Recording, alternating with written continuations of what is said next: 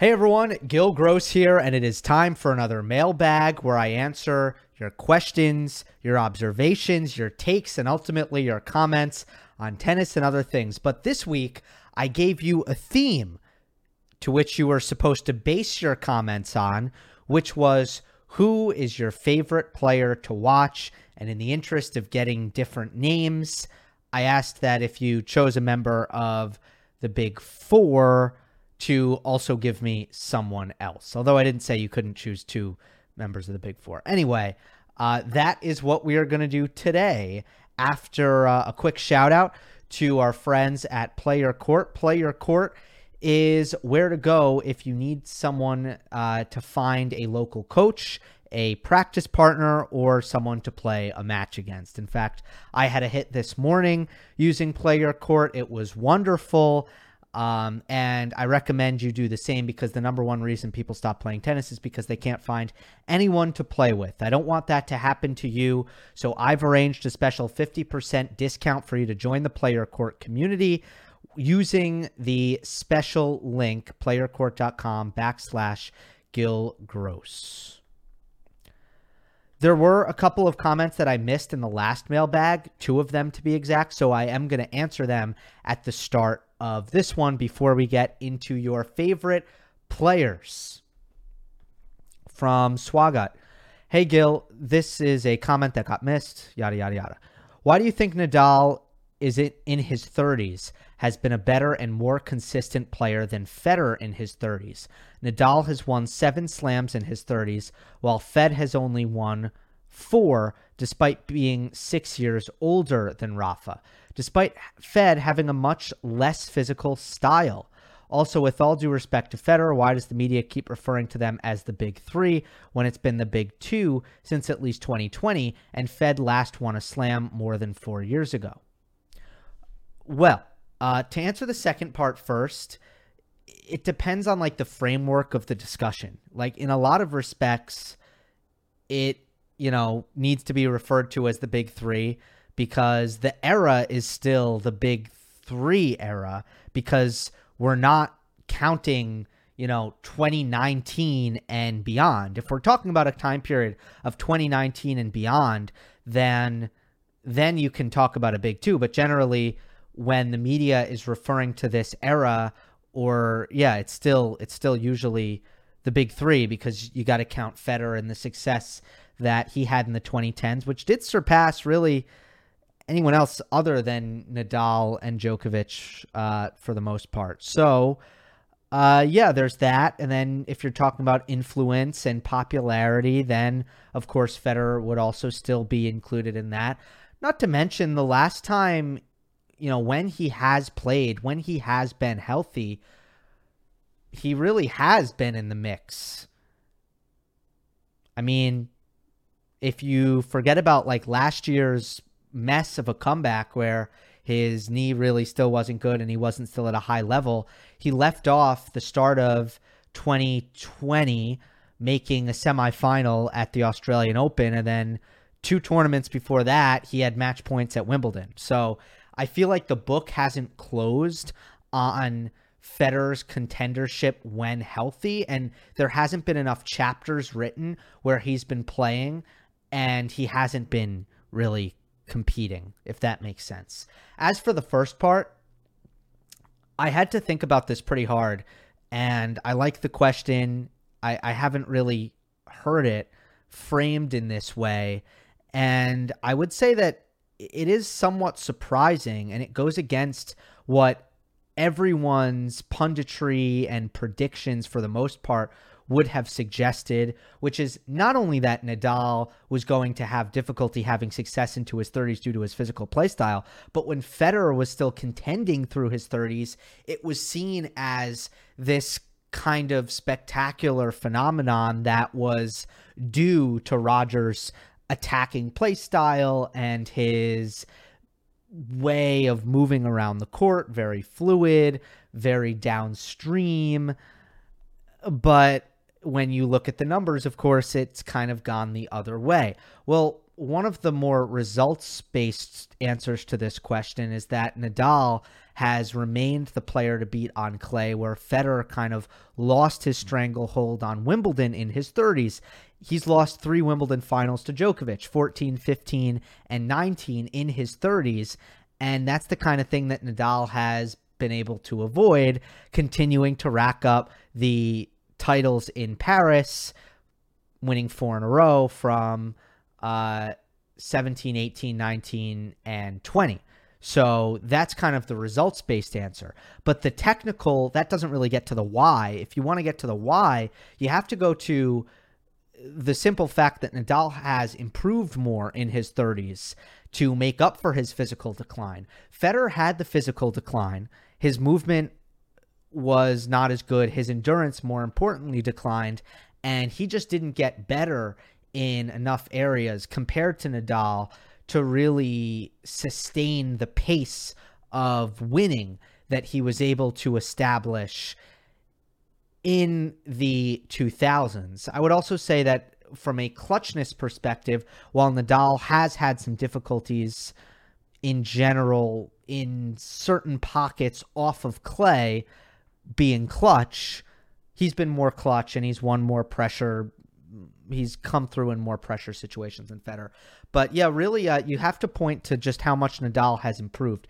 Federer's improvement with his backhand was significant, flattening it out more, taking it earlier, doing more damage off of that. But there just hasn't been quite as much improved as there was for Nadal. The other comment that I missed in the last mailbag is this. Hey, Gil, last time you said to remind you, blah, blah, blah. I wonder, how would you rate Nadal's speed currently? We always talk about how he has declined defensively, but just how much? From 2005 to 2012, Nadal was one of the fastest players on tour. So his decline taken into account, how fast is he now as a fraction of his peak and compared to his peers? He obviously isn't as fast as de Minaur now or, say, Medvedev, but is he as mobile as Berrettini, Shapo, Felix, Fritz? Thanks. And then the comment goes on to say his favorite player is Nadal, Thiem is his second. Well, I think he is quite a bit faster than most of the players who you named in the Berrettini, Shapo, Felix, Fritz group. And in the case of Fritz and Berrettini, he's much faster still. Shapo and Felix, I think that the speed is actually comparable, but the defense is just so much better. And Felix is now getting a lot better defensively. But you have to kind of take into account, so footwork and positioning, the way he positions himself on the court defensively, the way he anticipates is going to help him cover the court better. So where he doesn't really have probably the best measurable speed, if you did like a 40-yard dash or like a 3-cone drill, which I feel like non-Americans probably don't know what a 3-cone drill is, but it's like a football combine thing. Yeah, like in the measurables, he's probably declined more, but when it comes to how he covers the court, like he can still defend pretty darn well. I would say, I mean, he probably moves as well as like Thiem or defends as well as like Thiem. So he's really still pretty good. It's just he can't, it just used to be on another level, but he's still a very good defensive player. It's not a weakness at all. All right, now we will get to favorite players, and these are in alphabetical order. Baez, Schwartzman, and McDonald, because you got to support the short kings. But on a real, though, as someone who lacks in the height department, Baez's game is a nice model tactically to learn for my game. Diego with a similar reason as mentioned, but more as an inspiration for his achievements. And as for McDonald, his varied game style due to his natural talent is really entertaining. And also a shout out to Ferrer, although they were not able to watch him. Well, despite this only being the first comment because Baez starts with a B, it's a great way to start because you guys know, or if you're new to the channel, David Ferrer was the player who I fell for. That was the player who tugged on the heartstrings, the player who I rooted for. And I've talked about this before on the channel, but doing this, as a job and having to analyze and predict and all of that, it's really taken the fan out of me. And nowadays I really do not care who wins and who loses, other than usually I prefer that my pick is correct. When I do make a pick, I would like to be right. So this is a great place to start, because this is kind of where my fandom of Ferrer came from. I just saw a player who, and by the way, it's a reason why I got into tennis, because my other sport was actually baseball. And the thing is with batting in baseball is I lacked power. I was a singles hitter.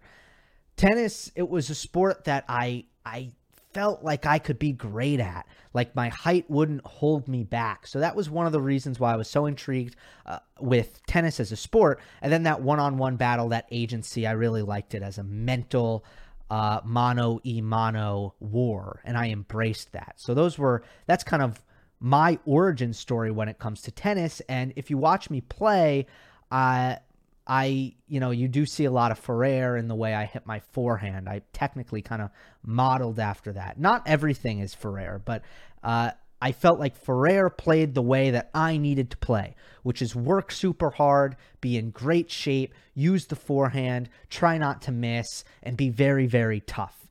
And, for Baez and Schwartzman and McDonald, not exactly Ferrer-like players specifically, and I got to study Baez more. I haven't really gotten to that. I've enjoyed his tennis for sure, but I got to really dig into him a little bit more.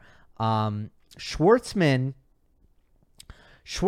is, he's super talented. Like, he's got amazing ball striking in a way that I compare him. He's in between Ferrer and Fognini, because Fognini is short, but he's not a grinder. He's not really a worker. He's a talent guy, racket talent guy. Ferrer, not a big racket talent guy, was a lot, fitness, mental, tenacity. Schwartzman's kind of in between, but he's extremely fast, extremely quick. And you know what? You're not going to see really many short players, period, who don't have a ton of, who have success if they are short and not very fast. So Schwartzman's foot speed is also incredible, and his defense. McDonald is interesting. He's more of a Fognini. He's got great, I love the way he hits the ball. Super gorgeous, clean, pure ball striking. Comes through the forehand super flat. And but I do worry about how his height could kind of get in the way of his success, because he does kind of have a power offense game. And you just wonder how far can that take him at his height. But I agree. Pleasure to watch Mackie McDonald. JJ, hear me out. Alexander Bublik. I like to watch him because his only purpose is to have fun on the court. His talent is also something to marvel at. The more you watch him, though, the more frustrated you become that he has all the skill in the world and doesn't really care about the sport of tennis. If you want to watch someone who cares and is competitive, my go-to is Aslan Karatsev. It is really fun to watch his unorthodox, all-aggressive style. Nobody really plays like Karatsev. That's an interesting choice, and I'm pretty sure JJ's the only person who put Karatsev. But yeah, like, no one really plays like that. It kind of, I'll be honest, and like, this is totally subjective. I just want to say right now, before we get further into this video, there are no right or wrong answers here. This is completely subjective. I don't really like watching either of those players all that much. Now, I think Karatsev is awesome, like, when he's on, but like, does it frustrate me that he just makes tons of unforced errors in bunches and just sometimes is completely generous with how many mistakes he makes? Yeah, like, I never really love those kinds of players. And then for Bublik, I do think he's funny and I like him as a person, but I just can't really get behind his play style. I feel like he's like I don't know. Obviously he has the big serve, but then he's not very aggressive off the ground, other than kind of forcing his way forward sometimes and using the drop shot. But also he's like a big serving counterpuncher like Zverev or Medvedev, but he's way slower than them. So, like, I don't know, he has a lot of skills and a lot of talent, but I just can't really get behind Bublik and his play style for some reason. ATP Del Potro, forehand of Thor, heart of a teddy bear, inspiring. WTA Radwanska, outclassed in physical attributes, but maximized through talent and variety of shot making. Each match was like watching a puzzle being solved. I love watching, especially WTA players who legitimately can't hit the ball hard and still just kind of figure out ways to win. And in Radwanska's case, like the way she moved the ball around the court by kind of timing stroke after stroke down the line or short angle cross court, just the way she used the geometry of the court with her placement was a pleasure to watch, and her pace absorption. And I really miss Radwanska, and Shea Su Wei is like a much kind of worse version of her. That's a little bit also more extreme version of her. But yeah, I hope that another Radwanska comes around, because I agree that she was super fantastic to watch. And then, yeah, I mean, Del Potro, I can't disagree with you there either. I loved watching Delpo. J.A. Dimitrov, for me, he's got the smooth strokes of Federer with more flexibility and just an eye-catching, explosive way of moving. He seems to genuinely appreciate the sport. Sometimes frustrating watching his matches, but still love him. I love that you mentioned the explosive way and the eye-catching way that he moves. He is a gorgeous mover, and I feel like the Federer comparisons were a little bit off in the sense that not all of his strokes are beautiful. I don't find his forehand, it's not ugly by any means. Like, in fact, I think it's pretty nice looking. But his one-handed backhand and his forehand, it's not to the level of aesthetic purity as Federer, in my opinion. But his movement, while it's different from Federer, it's not like as graceful at all. Something about the way he moves is really fun to watch. And I feel like Dimitrov probably has a lot of the best scrambles every single year. If you put together the best defensive points, the most incredible examples of turning around a point where you look down and out, or a player looked down and out and had to come up with a couple of spectacular defensive gets, I feel like Dimitrov would definitely be up there. He is a highlight reel, and he just doesn't have a big enough weapon to be a consistent elite player. But I agree that he's a pleasure to watch, and his movement is really right up there for reasons why. IDC, my all-time favorite player to watch has always been Novak. I feel like his game style and character on and off the court in a way resonate with me. I love that constant problem solving, that focus in the eyes, that passion, that determination, that desire to win. I appreciate all these emotional roller coasters, the ups and downs he and I together are living through during the matches. It's just so humane. The way he overcomes obstacles in his tennis match, career, and his life in general is super inspiring. I love that feeling when I'm holding my breath because I feel like someone already won the point, but Novak just refuses to lose it and somehow puts another ball in play. Loving also his agility, all-court game, tactical adjustments, and his sliding backhand is probably my favorite shot. Second one would probably be Tommy Paul right now. Just love his game style and shot making. Also, I really like Alcaraz. There's a lot of love for Alcaraz in this comment section, by the way. Tommy Paul I did not see coming at all. So yeah, I have nothing to add to it, but that I'm just surprised. The Novak thing, yeah, the humanity, and like that's what I think. It's so funny, and I knew this was coming, but reading through these comments, you have some that are going to point to, and I won't get too into this, but are going to point to kind of the more even-keeledness, the sportsmanship in the sense of like not really being angry and having that kind of level-headedness and etiquette on the court. But to others, the humanity of Djokovic's sort of ups and downs in a lot of his more difficult matches are going to resonate with other fans. And it's really a personal preference, and that's why I that's why I kind of, from an outsider's perspective, I'm kind of accepting of all different personalities and conducts on court, unless it comes at the expense of someone else, like a ball person or an umpire. And only then will I really call out a player's behavior on court, because other than that, it's to each their own. Like, and if you want to dislike a player for the way they act, cool. That's sports.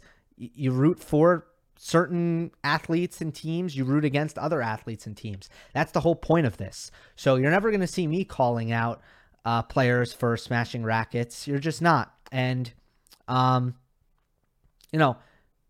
if you hate it, that's fine.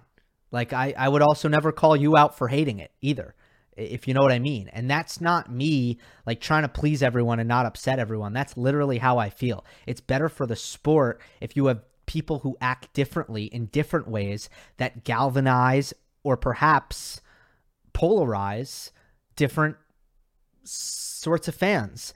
As for Novak, I agree that the best part of the most exciting part of his game is probably his scrambling, and the way he moves and defends, to me, is the most thrilling part of Novak's game.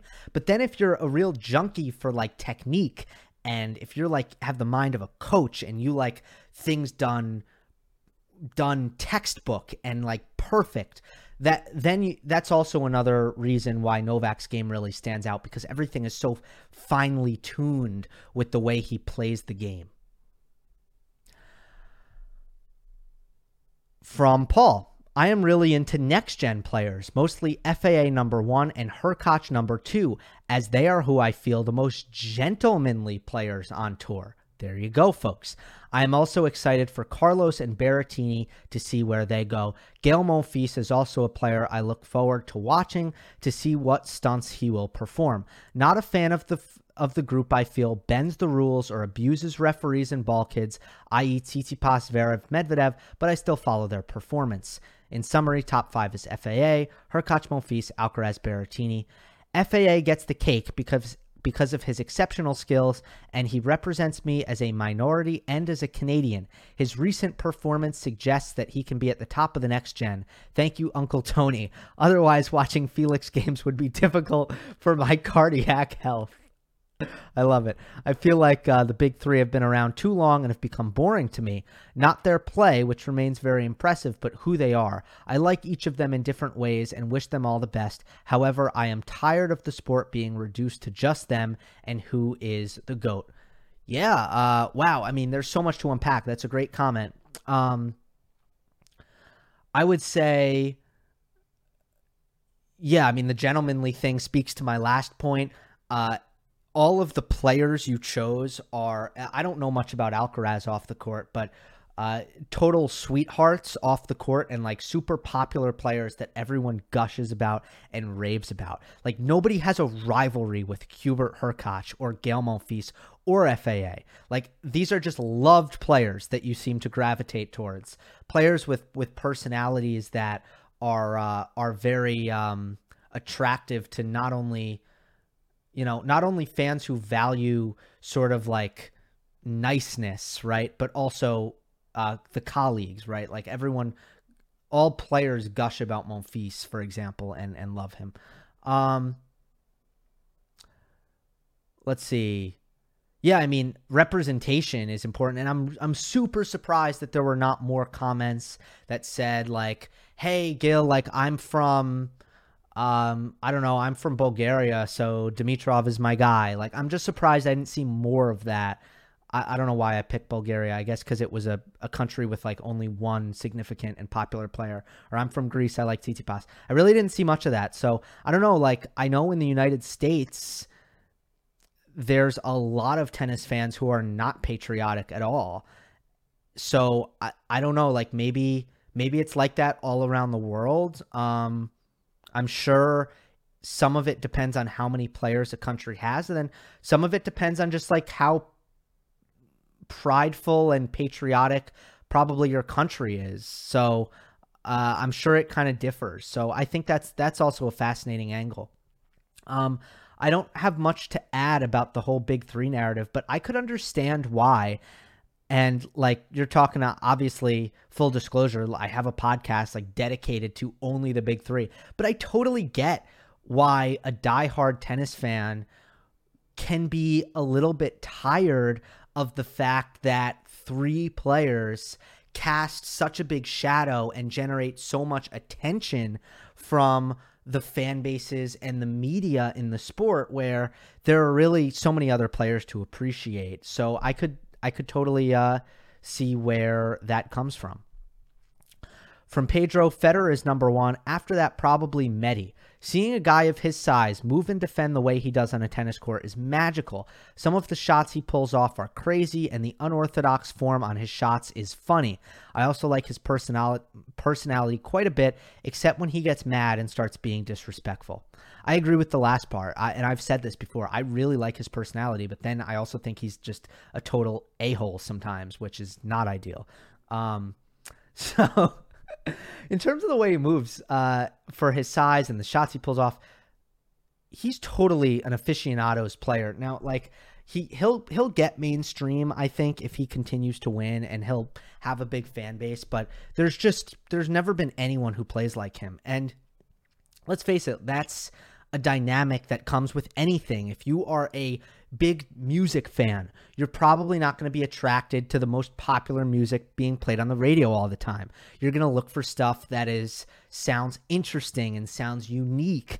If you are a food guy like me, a big foodie, you're probably going to be excited by new flavors, stuff that tastes interesting, stuff that maybe a lot of other people wouldn't even try. Like, that's the stuff that will excite you.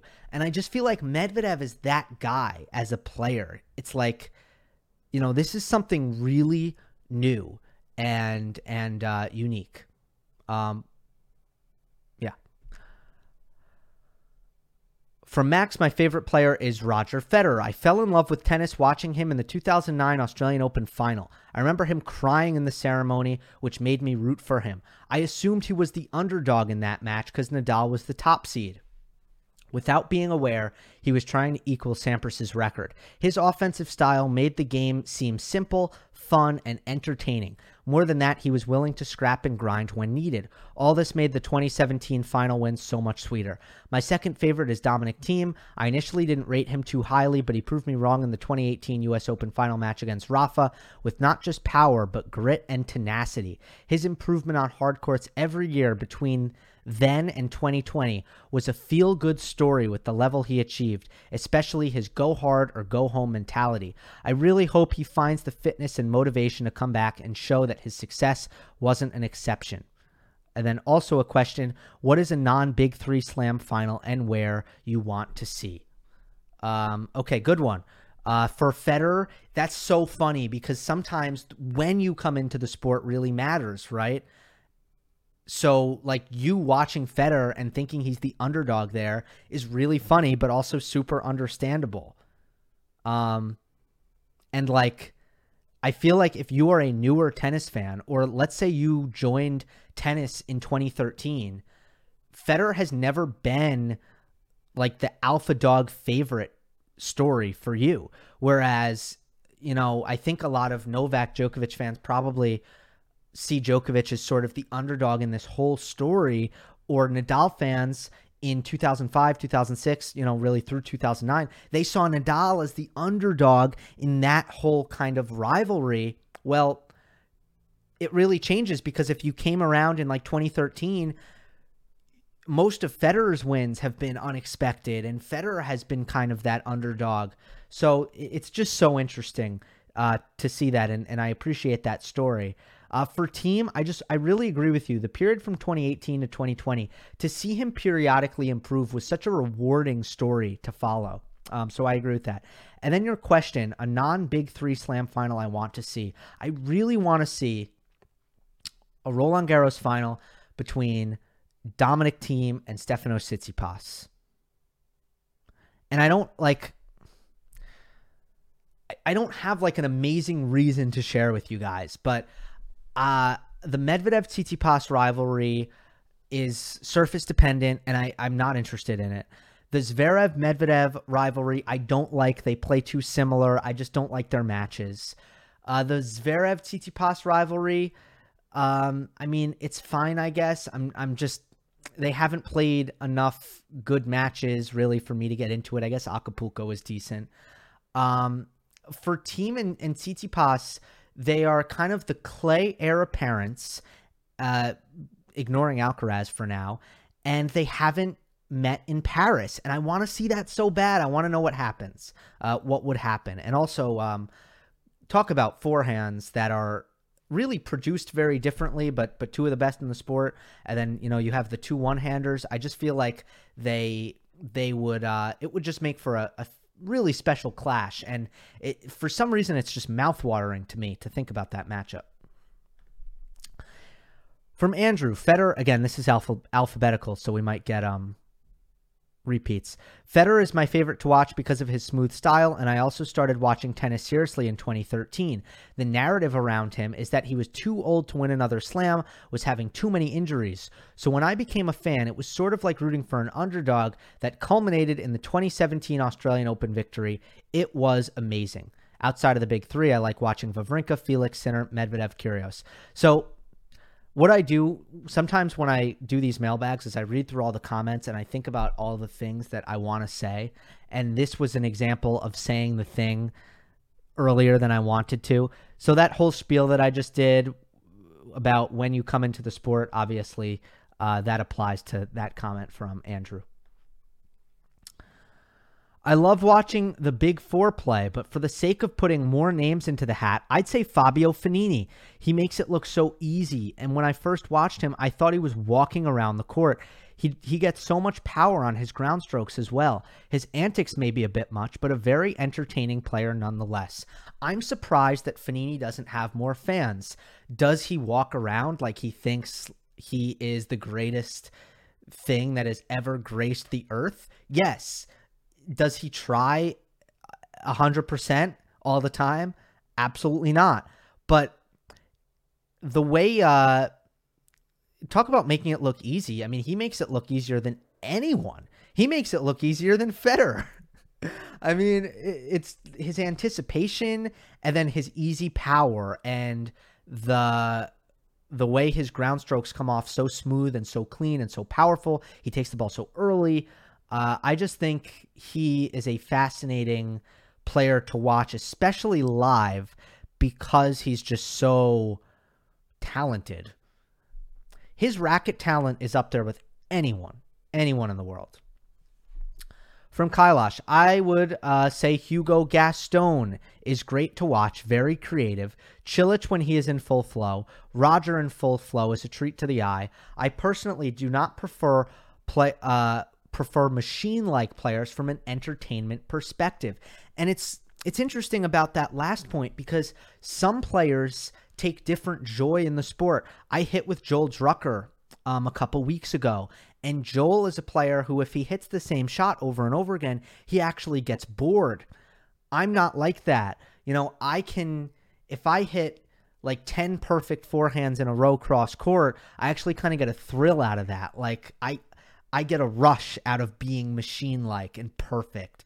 So I think it would be the same thing for a viewer. Some viewers would admire that consistency and shot tolerance, but maybe sacrifice the variety, while other viewers want to see all these different kinds of shots, and they don't want to see the same shots over and over again. And Gaston is a great choice if you are someone who wants to see a lot of different shots and a lot of kind of weird, different-looking points. Cilic, yeah, I think maybe you and one other comment said Cilic. I have never loved watching Cilic for some reason. I think he's a really great dude as well, so I like him off the court. But yeah, something about just something about his offensive game I just haven't enjoyed as much as maybe some other offensive games. And I don't know what the reason for it really is. Maybe it's also his movement and his footwork is just a little bit hard on the eyes to me, the way he moves. And then just like what I said with Karatsev, like normally a player who's erratic is not generally my favorite.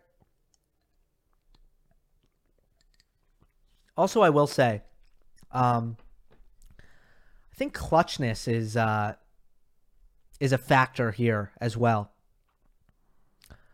With Cilic, that like sometimes I just haven't really believed in him because of his nerves.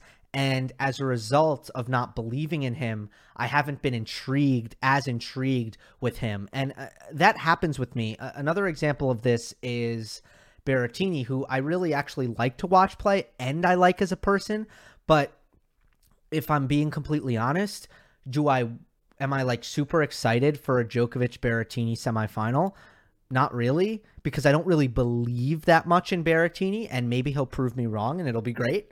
But as a result, it just doesn't excite me as much, and I feel like Cilic has been that guy.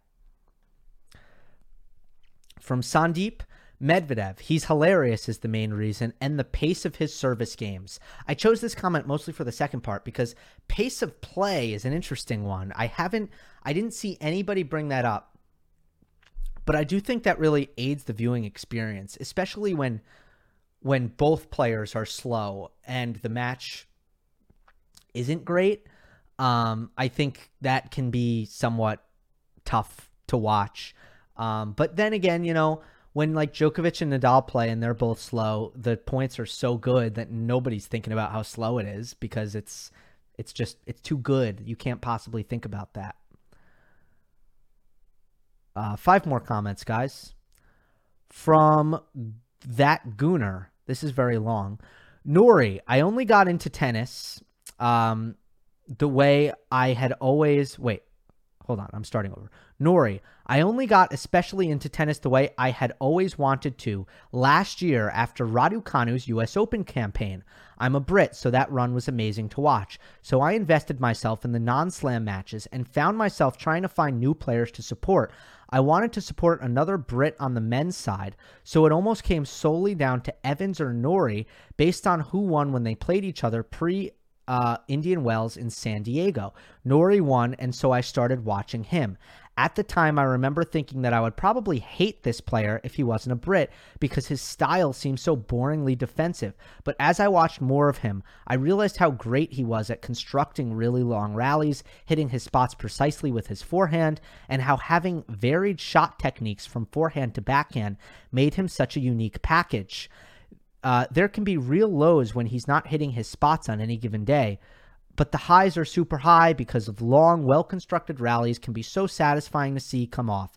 So after getting crushed by Ruud in the San Diego final, seeing him sweep through Indian Wells with so many of those types of points on such a slow court was incredible. Kontaveit caught my eye on the WTA side at the same time, so I started supporting her. That was during Ostrava, where her 20-match indoor streak began. That streak is not over, by the way. So maybe they both have me to thank for the peaks of their careers. Again, I love this because it's storytelling and it's so, I mean, first of all, kudos for you for knowing, clearly picking up this sport so quickly, because I can tell by your comment that you've really obtained a lot of more technical knowledge in a very short period of time. And I feel like it's a good reminder that there are some newer tennis fans who might be watching my channel, because I always kind of assume that most of the people watching my channel aren't new tennis fans because I'm a little bit more niche and in the weeds. So this is great to see. And I love players who win long rallies as well. That's something that's always been entertaining to me, because if you can win a rally, especially with your physicality, I've always found that kind of gladiatorial dynamic very attractive. So Nori is someone who definitely does that, outlasts, and has just the most amazing lungs, never gets tired, and uses that to his advantage, and it's super fun. Kontaveit is not similar, but Kontaveit is one of the most beautiful ball strikers I've ever seen, man or woman. I mean, it's just so, it's so, she centers the ball like And she man, the consistent aggression, flat, deep, hard. I mean, Kontaveit's just such a ball striker. Angelos, Djokovic, and second Alexei Popyrin because he plays attacking tennis and high-risk tennis, which makes him fun to watch when he is playing well. So first of all, very funny. I just didn't expect to see Popyrin. And if you haven't noticed by now, the comments I'm including are generally anytime there's like a weird player, I'm throwing him in. Yeah, okay. I mean, very different from Djokovic, but respect. Andrew, Rafa probably my favorite to watch of the big three, but outside of that, I really do enjoy watching Medvedev. His playing style is so idiosyncratic, which I find pretty entertaining. I also think he has the best and most competitive rivalry against the big three and also against his fellow next/current gen rivals. Yeah, I do. I feel like Medvedev's worst head-to-head, I mean, Djokovic from a win-loss perspective isn't great, but like obviously it's not in the big picture. We know that Medvedev's been very competitive with Djokovic. I guess the worst head-to-head has been Nadal. Nadal has been the only one that you could say has been somewhat dominant, but then they just played an epic. So that's a good point. Like Medvedev really doesn't have an obvious foil other than a very slow court. Like clay court is his best rival. Never thought of it that way. Okay, crack myself up. Jose, Jack Sock, love that whippy Western forehand. Also like watching him and Dustin Brown in doubles. Yeah, that's a sick doubles pair. Yeah, I'm with you. Jack Sock though in the forehand. I can't say I enjoy Jack Sock's forehand, but I also can't take my eyes off of it. So, like, maybe I do enjoy it, and I just don't realize it. From Dean, team, so much energy, power, and flair, and hits such heavy shots. He's simply amazing to watch and probably the best player there is currently when he is playing at his absolute best. Unfortunately, he has a greater degree of variance between his best and worst, but I've learned to accept that as a team fan. Hope he comes back strong. Team, the raw power in not just his shot making, not just off the ground, and it's there off the ground, but even in his movement and the energy that he exerts, point in and point out, and the fact that like he only really has that one gear of going absolutely all out, I find that very attractive to watch. Energy, power, heaviness. I mean, power is very, I don't know, like sexy. I'm going to leave it at that. I'm getting weirder as this progresses, aren't I? Nicholas von Schantz. For me, a peak Wawrinka is the most exciting to watch. The brute force, the shot making, the ability to be at your best when it matters the most. Even the breathtaking defense of the Big Four had nothing on Stan when his game was on. He just powered himself through everything. Some of the great rallies of the 2010s are Wawrinka teeing off against Djokovic's scrambling, Nadal scrambling. I totally agree with that. It really did make for like some of the, in my opinion, most fascinating matches and individual rallies in recent history. But Wawrinka and team, it's the same thing. It's just like, especially power when it doesn't come from huge size. And especially power when it's not too bang bang. Power that still produces rallies, because I do believe most tennis fans appreciate rallies. Nobody here said Isner. Nobody here said Opelka. I like watching a lot of Isner matches as long as it's not against another huge serve. I actually enjoy Isner and Opelka personally. I really do, and I know that might be surprising coming from a Ferrer guy, but I do. I think there's a lot of perks and benefits. But when tons of power comes off both wings, far behind the baseline, you know, lots of kind of sustained aggression, and obviously Nadal is in that camp too. That is definitely a style that attracts a lot of fans, just like some fans might go more towards the more crafty variety. I want to see players come to net. I want to see players hit slice. I want to see players use drop shots. I want to see players take the ball early and finish points. So yeah, it's a different kind of aggression with Thiem and Wawrinka and Nadal.